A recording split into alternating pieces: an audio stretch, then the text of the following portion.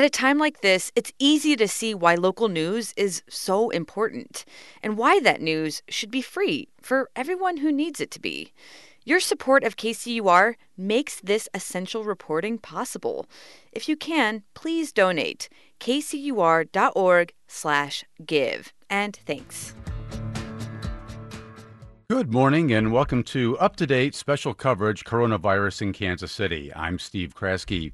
This morning we begin with a conversation with a man from the Kansas City area who is stuck in Peru along with 4 family members and with several thousand other Americans due to the coronavirus. We'll ask when and if they'll be able to leave. Later, how the coronavirus is impacting schools in Kansas and Missouri. Is distance learning working? Will seniors set to graduate in May actually receive their diplomas? And what about those standardized tests?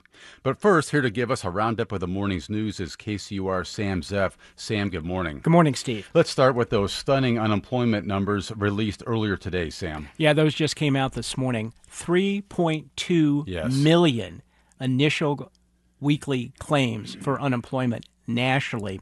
The Department of Labor blames most of that on COVID-19, saying almost all states have seen impacts about that, particularly those in the food service industries, also heavy cited in healthcare and social assistance. In Kansas and Missouri, also skyrocketing numbers. The initial claims in unemployment in Kansas last week, 23,687. That is an increase of 21,932. Wow. In Missouri, not any better. Initial claims last week. This is for claims that ended on Saturday, the week that ended Saturday. 40,508. That is an increase of 36,492. And if the news wasn't already a little scary, Sam, a story that broke last night certainly made it so. The FBI says it uncovered a plot to blow up a local hospital. Yes. What do we know there? Yeah, so on Tuesday, the FBI sends out a statement and say they were trying to arrest a man down in Belton. This is just off I-49 in a little industrial area in Belton. Said that there was he pulled a gun, he was shot, he died at a hospital. Then last night, about 6:15, the FBI sends out a much longer statement saying that he was part of a domestic terrorism investigation and that he was plotting to bomb a local hospital. KCUR's Noah Taborda got on that story, and this is what he had this morning. According to an FBI statement issued last night, Timothy Wilson was a, quote, potentially violent extremist motivated by racial, religious, and anti-government animus. FBI officials say he considered several targets for a bombing. With the current health crisis, Wilson allegedly accelerated his plan, settling on a hospital in an attempt to harm as many people as possible. The FBI were prepared to arrest Wilson when he arrived to pick up what he believed to be a car bomb. According to the statement, Wilson, who was armed, was shot and injured during the arrest by FBI agents and moved to a hospital where he was pronounced dead. For KCUR 89.3, I'm Noah Taborda. Do we know which hospital was targeted here, Sam? No, we don't. The FBI didn't release that. We are also we are endeavoring right now to learn a little bit more about 36-year-old Timothy Wilson, who was the man shot and killed by the FBI in Belton. We do know this from the FBI statement. They considered him a violent extremist motivated by racial, religious, and anti-government animus. This was a investigation done by the Joint Terrorism Task Force. Joint Terrorism Task Force in Kansas City, in every FBI jurisdiction, is made up not only of FBI agents but other federal agents and also local police who are detailed to the Joint Terrorism Task Force. We don't know how they got onto this investigation right now. The FBI would not go any further than the statement they sent out at 6:15 last night. But going as far as they did, saying that he had extremist racial, religious, and anti-government animus, suggests from previous FBI investigations that they may have gotten on to Timothy Wilson from social media posting. And as if that's not enough, what else is going on out there? Well, we're following up on the unemployment numbers today. We expect to hear something about the emergency order from the Johnson County Board of Commissioners, who are meeting today. And also I'm following up on the pickleball bust at Meadowbrook Park yesterday. It wasn't really a bust, but a lot of people are out enjoying the beautiful day. There was probably 24 people playing pickleball. The Prairie Village Police, very lovely guys, I have to say, came up educated them, handed out the emergency order, said too many people here. That's KCUR Sam Zeff. Sam, thanks very much. Thank you, Steve.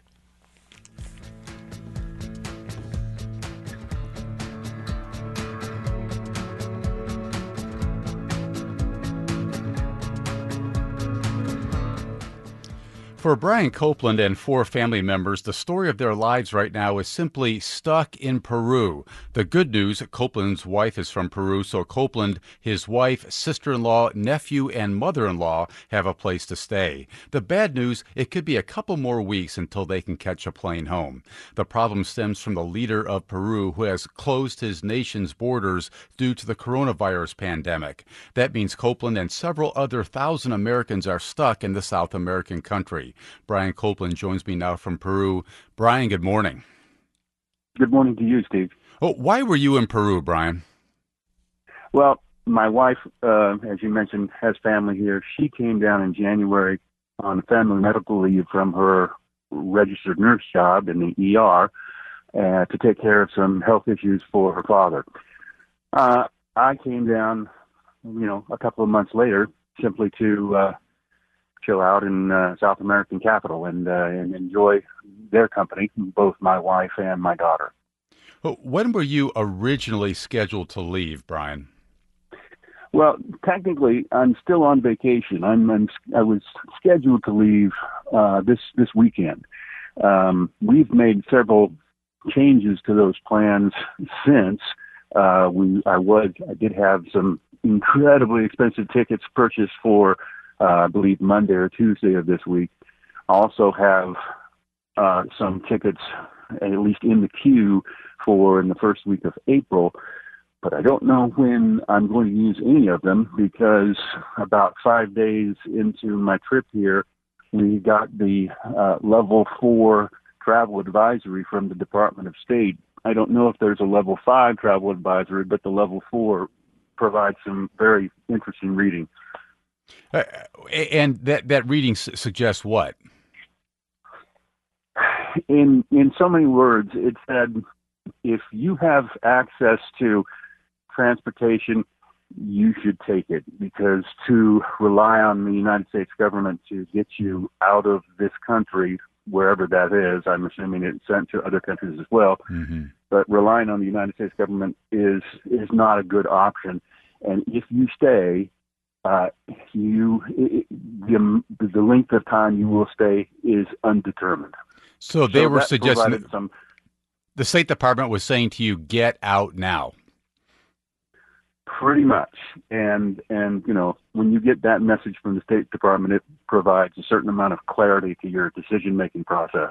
What was it like then as you scrambled to get airline tickets and get out right away? What did you encounter?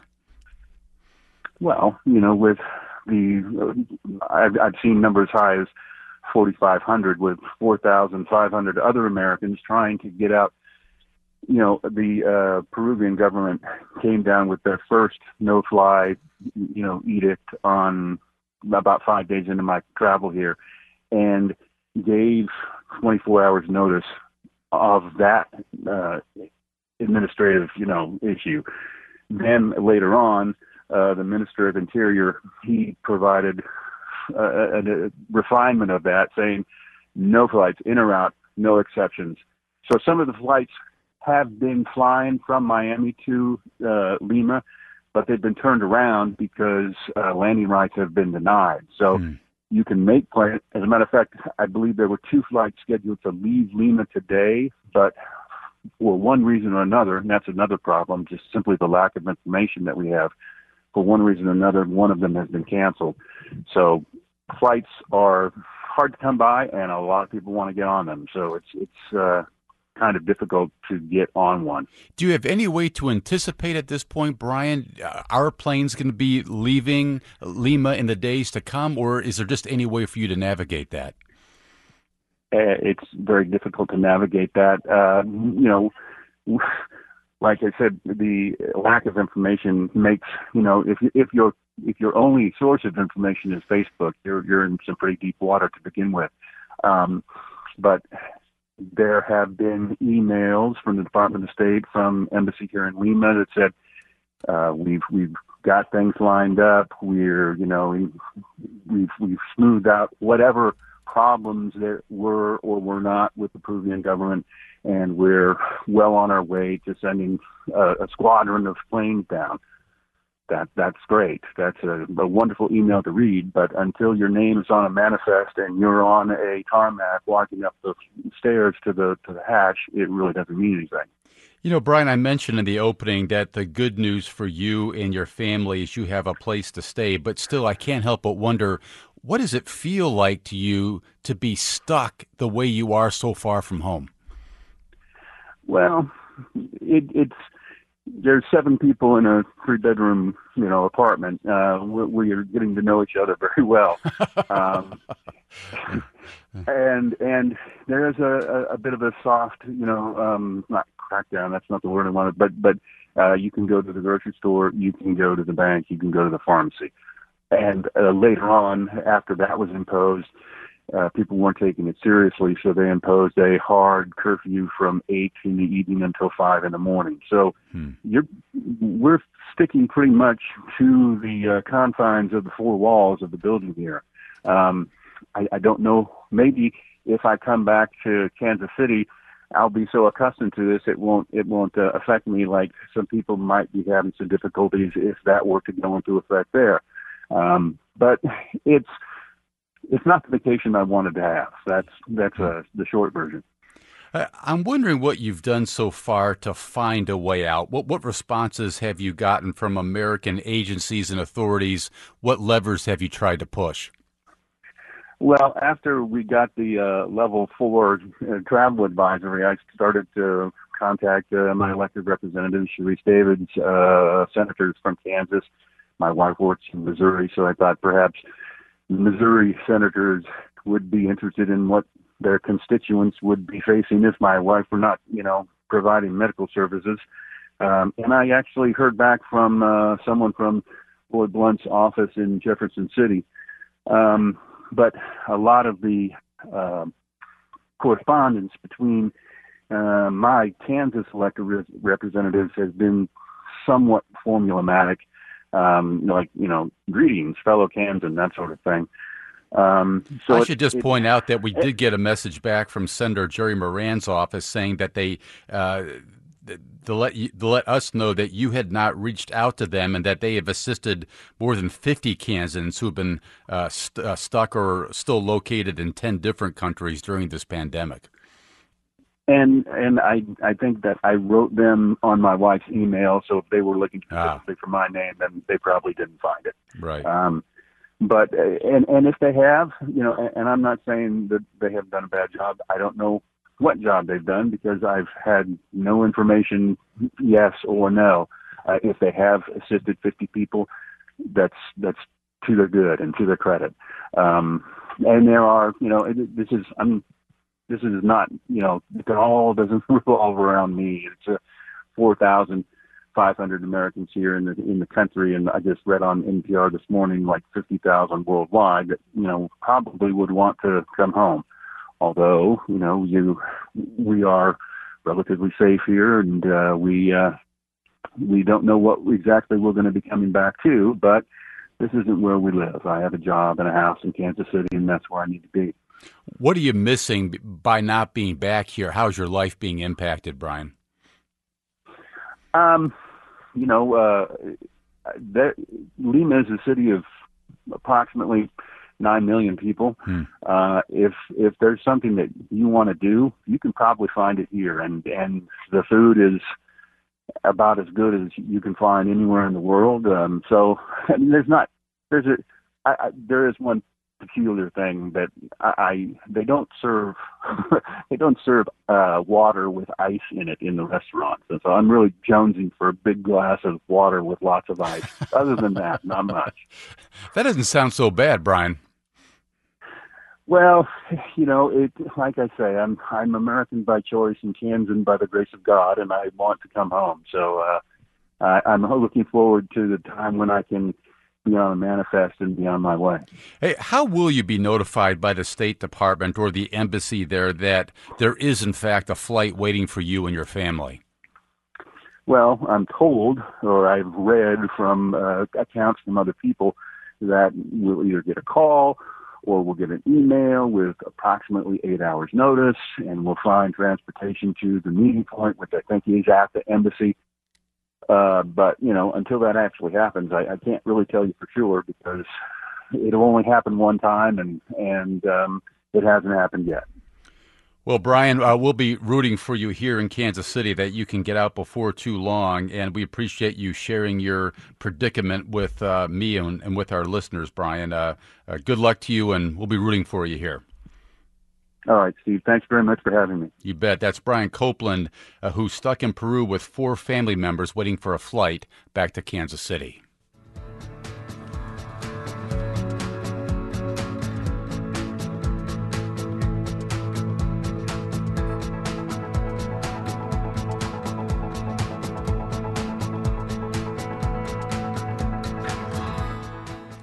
It goes without saying that school districts throughout Kansas and Missouri are in a Herculean battle with COVID-19 as they try to continue educating kids during the pandemic and continue feeding many of them as well.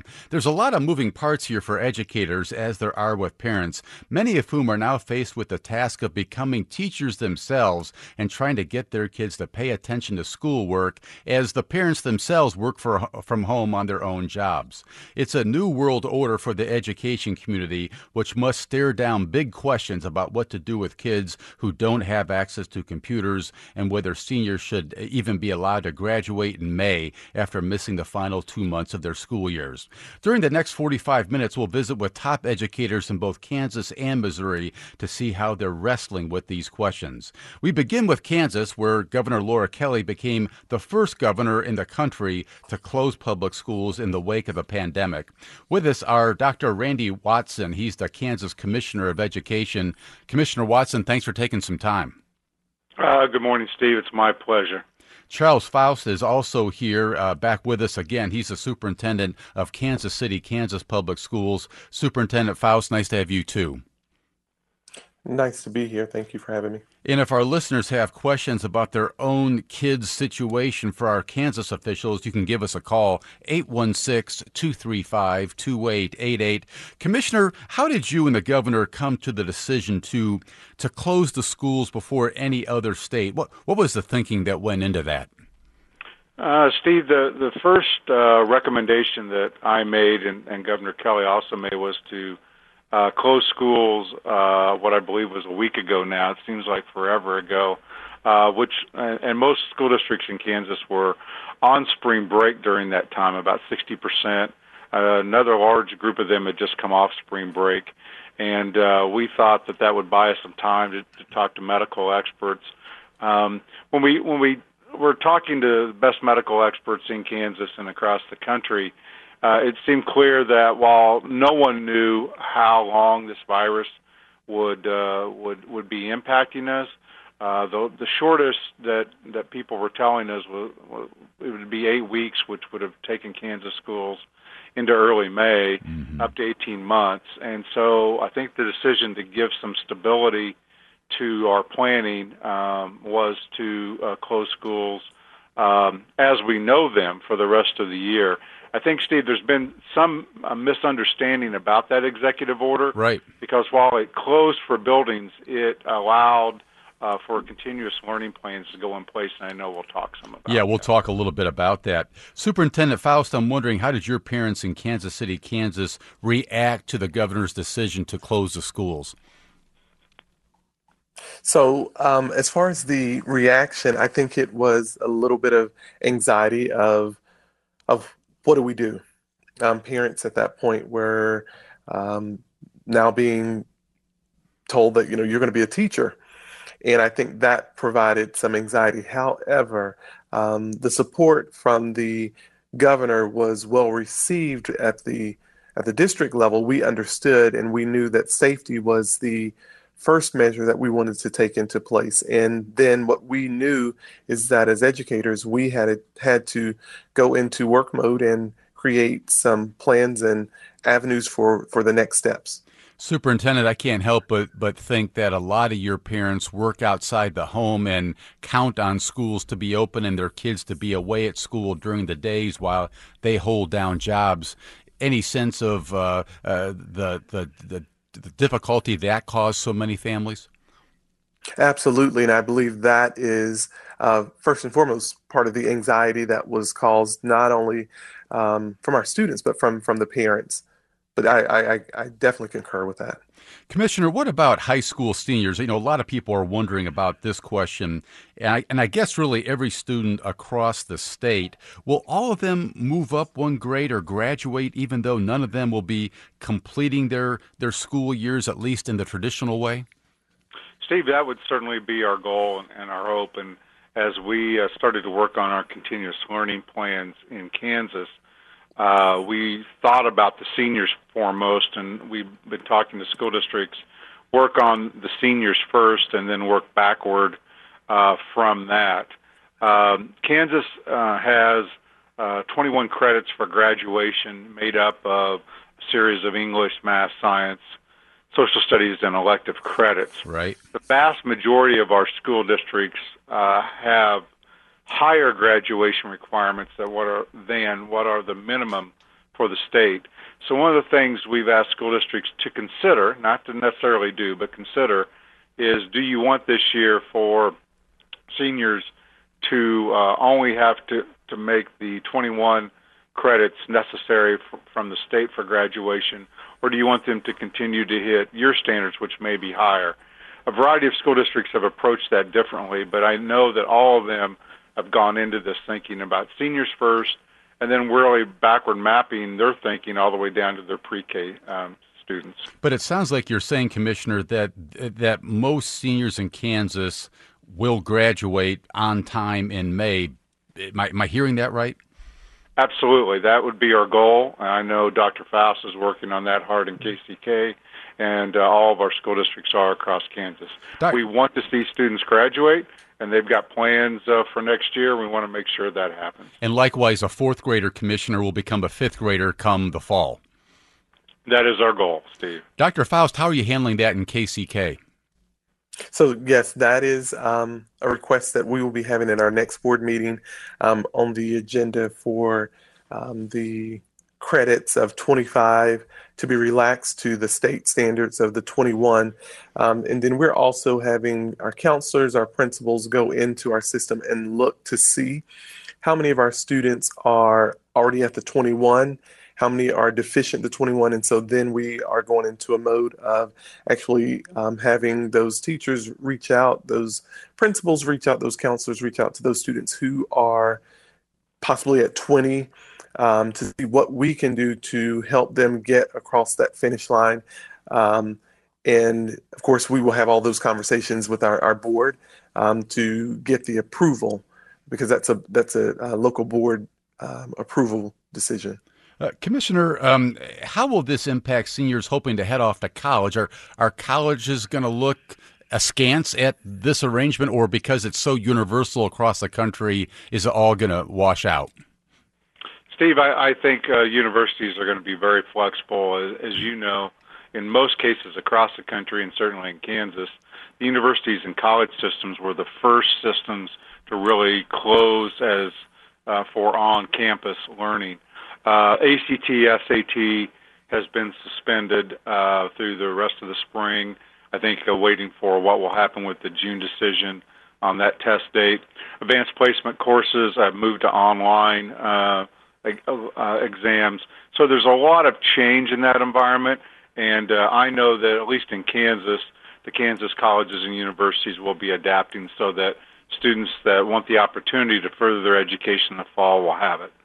If you're just joining us, you're listening to up-to-date special coverage, Coronavirus in Kansas. We're spending these segments of our show looking at education in both Kansas and Missouri. I'm joined by two top education officials in Kansas right now. We'll turn to Missouri in just a little while. I'm joined by Dr. Randy Watson. He's the Kansas Commissioner of Education, and Charles Faust, who's the Superintendent of Kansas City, Kansas Public Schools. Commissioner, you mentioned earlier about some of the misunderstandings here about the executive executive order that Governor Kelly signed, and you wanted to talk about the notion that school districts are offering three options right now, which I think is an idea that's gotten lost in the shuffle here. Can you run through those for us? Absolutely. There were 6 parts to the executive order. I think most people have focused on the first part, which said that all school buildings would be closed in Kansas through the end of May, with the following exceptions as noted. And one of those is our continuous learning plan, which does allow for small group instruction in counties where we do not have a stay-in-place order. Meaning kids can go to school in some places and actually in small groups and actually be back in the classroom. That is correct. So currently, and again, the Kansas State Department of Health and Environment, local health officials, Center for Disease Control could modify these requirements at any time, and certainly in Wyandotte County, where Dr. Faust is, they have been modified. But the first you can have up to 10 people, including the teacher, in a classroom 6 feet apart, as long as they are what we call a stable group, meaning that you see the same group of kids every day. Mm-hmm. For some of our small private and public schools in Kansas, especially in the western part of our state, that may be an option, and I know several of them are using that option in combination with the second option, which is online learning, both kind of in a Zoom or a Skype environment, and then where you have certain assignments that may be done on a computerized platform, and then packet learning, where packets of activities are given to families, either emailed, picked up in a drop-off place, and then brought back to the school. And so what we've asked school districts to do is put their own plan in place, given the uniqueness of their community, of their families, and blend any of those 3 approaches that makes sense in their community. If parents and educators in Kansas have questions for our panel, again, our number 816-235-2888. What questions do you have on how the school year is going to proceed for your own kids? 816-235-2888, or tweet us at KCUR Up to Date. Dr. Faust, what's KCK going to do, or have you made that decision yet? So we are in the midst of creating our plan. Currently, we have started on Monday. We did a professional development with our principals to roll out, let them see the beginning of the draft of our plan to get feedback. Yesterday and today, we are working with all of our teachers in our district through a Zoom-like PD. We're rolling it out piece by piece to them so we can get their feedback, their input. One thing we want the listeners and everyone to know is that, 2 weeks ago, we were a traditional class or traditional school setting. This 2 weeks later, we're now an online facility. So not everyone understands or knows how to do distance learning. So we're giving our educators opportunities to become as much, and I'll say, lightly comfortable with becoming an online facilitator. So what Dr. Watson stated is absolutely correct. We are doing a modified distance learning with our students, training our teachers. Our high schools were very much at a one-to-one device, and so they were in that mode. Teachers, some of them knew exactly what to do, but we're giving them a refresher. At the K-8, our board passed passed on the agenda at our last board meeting to submit or allow our kindergarten through 8th grade to have a device at home. So we are deploying all of our devices, and we have enough for all of our students to take home. So kids in KCK, everybody's got a computer, you're saying? They will. We just finished with all of our middle schools yesterday. Today, all of our elementary schools are going to they're cleaning them, having to make sure that they are charged and ready, and then we'll be having a deployment. And so on our websites, we are putting the deployment, and the schools are also tweeting that out, their dates, their times, as opposed to when those devices will be ready for our parents. And we're trying to make everything available. And actually, we have a call-in, a phone bank for individuals to call in to ask questions. We've also put out FAQ for information for parents.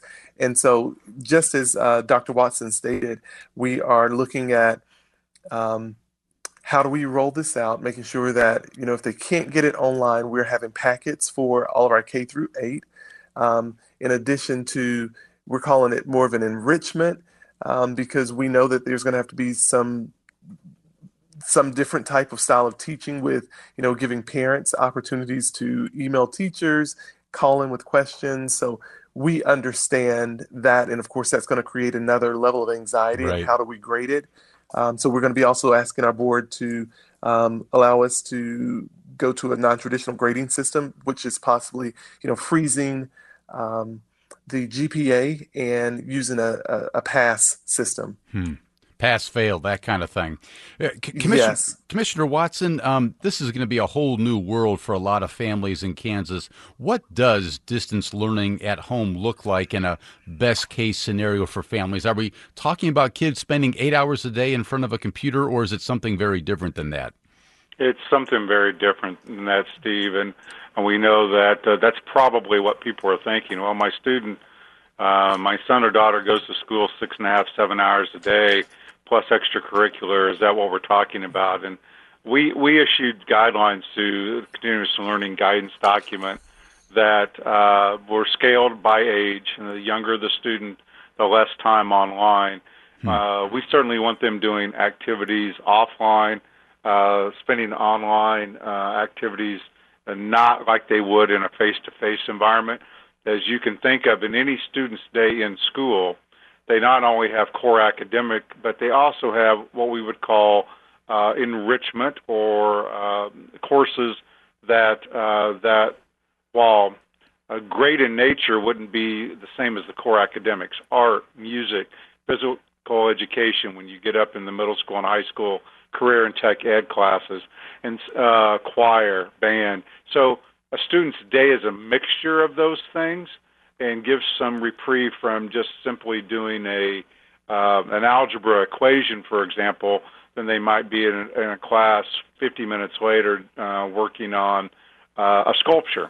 And so we want to make sure that online learning isn't 6.5, 7 hours a day of staring at a computer screen and trying to do that work.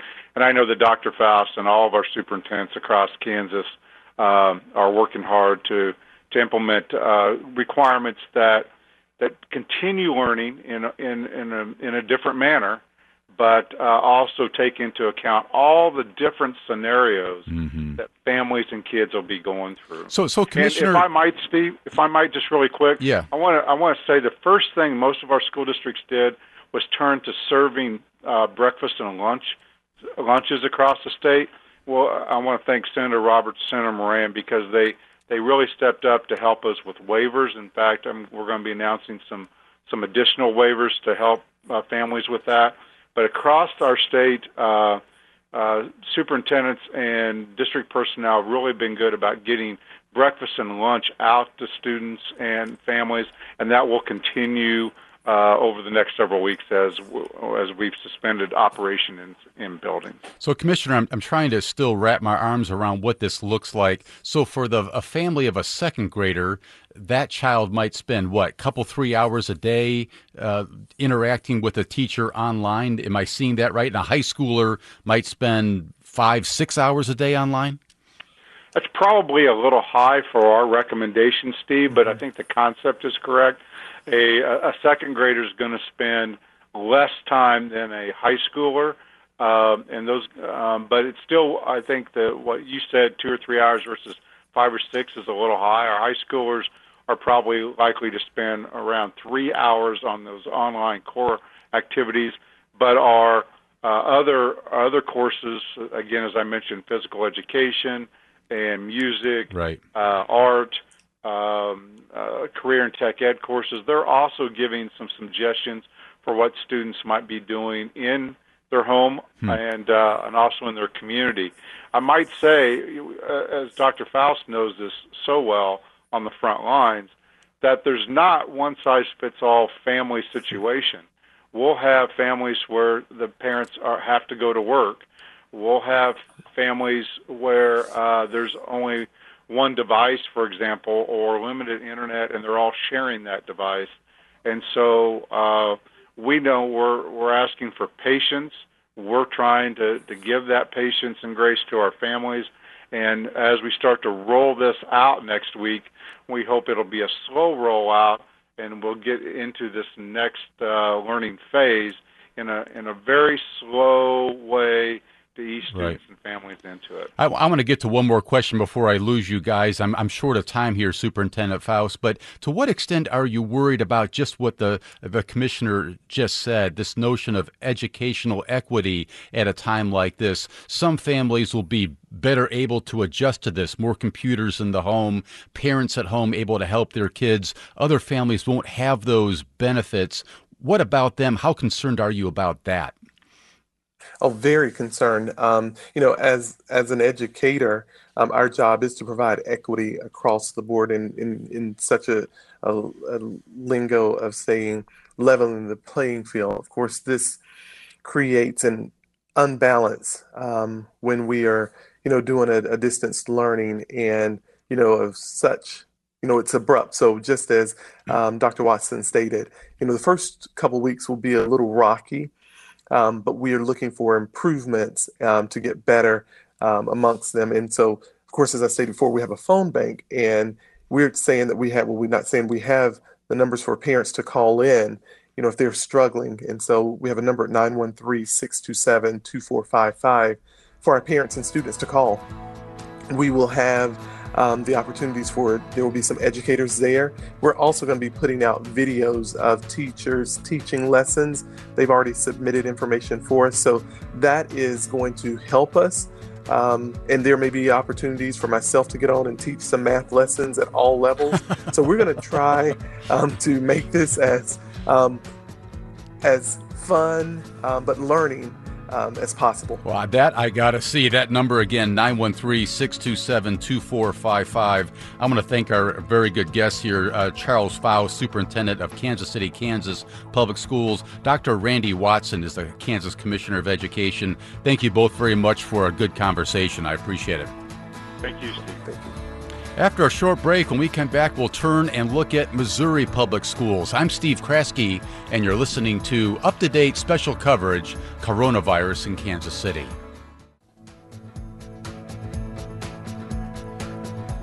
And welcome back. I am Steve Kraske. Let's flip over now to the Missouri side and continue our conversation about educating our kids in the midst of a pandemic. Joining us now are Dr. Margie Van Deven. She's Missouri's Commissioner of Education. Dr. Van Deven, welcome back. Nice to have you. Are you there, Margie? Yes, I said thank you for having me. Yes, Good to be okay, here. we got you now. Yeah, Kenny Okay, Southwick great. is Executive Director of the Cooperating School Districts of Greater Kansas City, which includes 31 districts on the Missouri side. He's the former superintendent of Shawnee Mission Schools. Kenny, nice to have you, too. Good morning. Morning, Steve. Thank you. And if our listeners have questions about their own child's situation for our Missouri officials, our phone number here, 816-235-2888, or tweet us at KCUR Up to Date. Commissioner Van Deven, are all school districts in the state now closed, and will they be closed through the end of the school year? All schools are currently closed, the majority through April the 6th, and some have extended that closure, and of course all of those deadlines are under review. I can't help but note this is being done very differently than how Kansas approached it, Commissioner. In Kansas, as you know, Governor Kelly issued an executive order closing all the schools. Did you and Governor Parson consider something similar in Missouri, or was that even an option? Well, Missouri really does have a long-standing tradition of making sure that, these decisions are best made closest to the situation. And I will tell you, with 555 schools, districts across our state in very unique situations, we're very aware that school closure has widespread ramifications in those communities, and felt the way our school leaders stepped up and worked with local leaders We had the church leaders at the table, everybody coming together to say, how do we really make sure that this not distance learning, I'm sorry. Anyway, how do we make sure that the social distancing, Sure. that's what I was looking for, Yeah. the social distancing really does work? I can relate, yeah. And bringing, it doesn't make sense for us in a community if you're going to close one school and then keep the malls open, for example. So really be thinking about how do we make this work together. Before the spread of COVID-19, Commissioner, was there any plan in Missouri for how to respond and handle public schools under, the circumstances we're experiencing right now? Well, I think all schools had school closure plans. Many of them include things like alternate locations, that sort of thing. But the pandemic situation surely hasn't been probably at the forefront, anything of this magnitude. So I think people are always aware and planning for different types of circumstances, but most are feeling like this is truly uncharted territory. Kenny Southwick, I'm wondering, are you anticipating that schools will be able to reopen before the end of the year? Do you expect that some districts will decide that we're going to try it again? We have worked very closely as a group, Steve, also with the commissioner, with our local school boards, with our local superintendents, but very closely with the mayor of Kansas City. As we worked through this process, early on we were told that we should work with our local health departments, our local agencies, and we've done that. When we went into our first closure, which was to end on April 3rd for our students and staff to be able to come back full-time in the buildings on April 6th. Mm-hmm. Early on, working with the mayor, with Dr. X. Archer, it looked that we would need to expand. So we have done this incrementally. Right now, all of our schools have set deadlines for April 24th, or if they're coming up on the April 3rd originally, we believe that they will go ahead and stay out until April 24th. So you think a lot of schools will be closed between now and the end of the year then, Kenny? We're trying to hold out for some hope, Steve, and do this incrementally. When we talk about school closures, it's really two-pronged. It's one thing to close the building. It's another thing to close shop for educational activities and to close shop for feeding students. So although our buildings are closed, we're still very much active, every one of our school districts, in working to feed and working to provide an educational programming. And let's not forget about our staff and trying to be creative about keeping our people employed, working, and at the same time giving those that need an exemption because of age or health reasons, give them some exemptions, but still be able to have a paycheck. Commissioner, as you well know, one big issue for so many students and their families right now is how the state's going to handle seniors who are supposed to be graduating in May. Will they be allowed to graduate? What will the impact be on their college applications? That sort of thing. Yeah, I think everybody will do everything they can to make sure that students are not penalized through this situation. Though, if it does result in a year-long closure, our schools are already making preparations to think about how to handle those situations.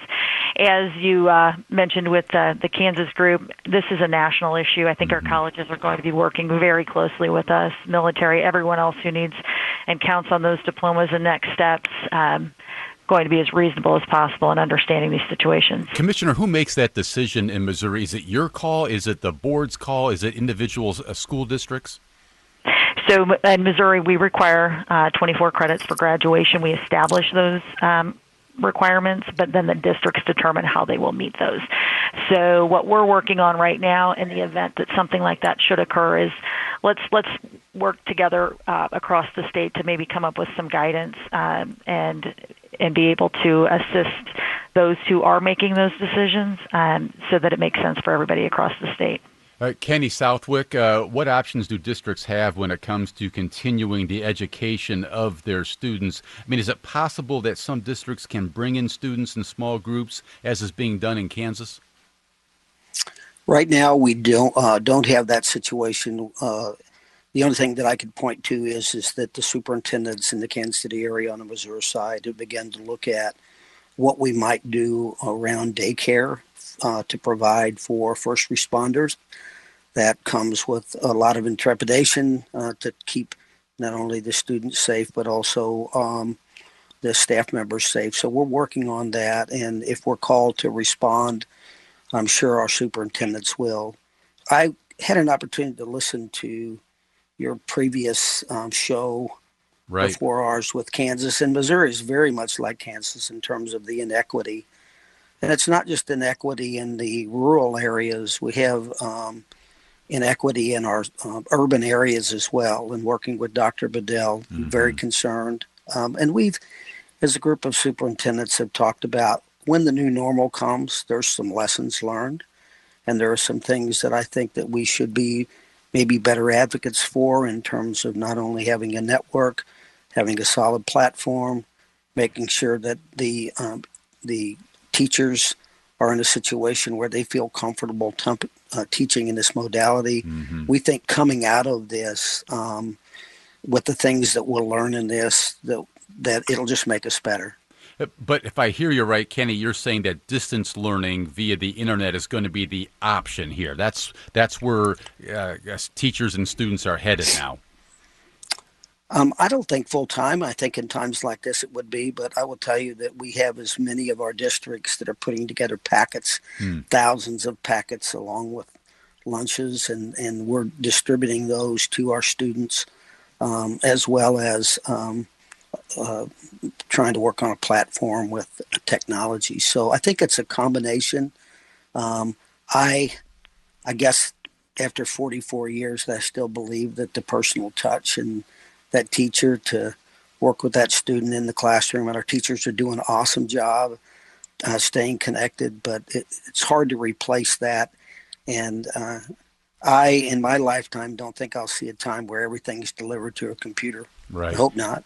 Commissioner Van Dieven, I'm wondering about your concerns when it comes to this inequity that Kenny Southwick just referred to, this notion that different groups of kids across the state are going to be going through experiences now, educational experiences that are wildly uneven in terms of a child's ability to learn and grow. Yeah, absolutely. It's one of our primary areas of focus right now.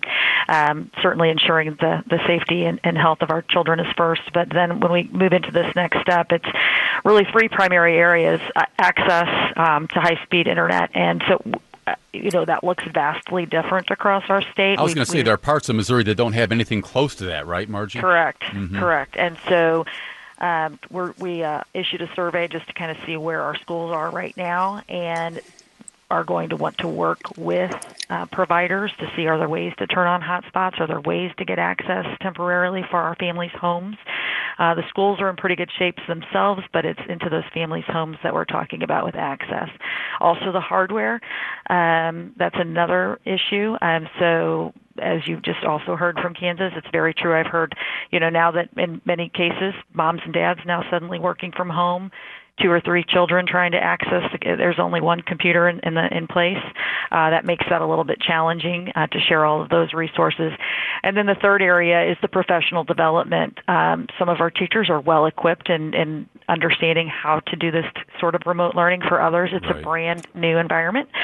So 3 key areas that we're working to address. And again, we've heard reports across the spectrum. And as we focus on opportunity for all kids to learn, this is certainly one of our top priorities and challenges right now. I was going to say, Dr. Van Dieven, hearing you describe what you're up against right now, I'm just guessing that you're living a very full life these days. Very full life. And, it's one of those things that I know we'll look back on in several years and learn quite a bit from. Right now, I can tell you I have just been absolutely amazed by the way people have stepped up to the plate to try to serve and doing the best they can, making the best decisions that we can make every day and really every hour. Things are changing quite a bit, and I think people are ready to provide that assistance when they can. It's been truly remarkable.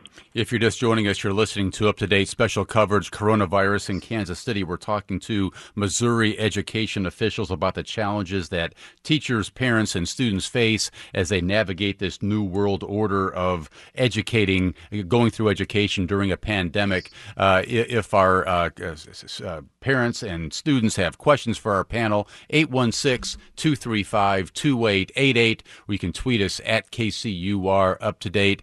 We have an email question from Rachel. What about those kids who need special ed types of curriculum, Kenny Southwick? So that's been a conversation that we've had with all of our school districts. And also, I will say that I've had an opportunity to work a lot with the commissioner over the last 2 to 3 weeks. As we look at providing free and appropriate public education for all of our students that have disabilities, it's very difficult to do that always with a computer. So we are looking at individual staffs are looking at the IEPs, looking at the general curriculum that's being delivered, making sure that students have the opportunities, the same opportunities that other students would. But we've had to be very creative. As you know, we're probably not going to send a physical therapist into a house during these times. So as we look at the IEP, the services that we deliver, the contacts we have, we're also cognizant of what parts of the IEP we're not able to deliver, so that when we get back to a normal, we'll be able to sit down with staff and parents and students and decide what adjustments would need to be made as we move forward to deliver the service. But it is a challenge, Steve. Kenny, Kansas officials have expressed concerns about a lack of guidance on special education and also feeding students during this time from the federal government. Is there a lack of guidance from your standpoint? Well, I've had conversations with our commissioner and also with Stephen Barr, who works very closely.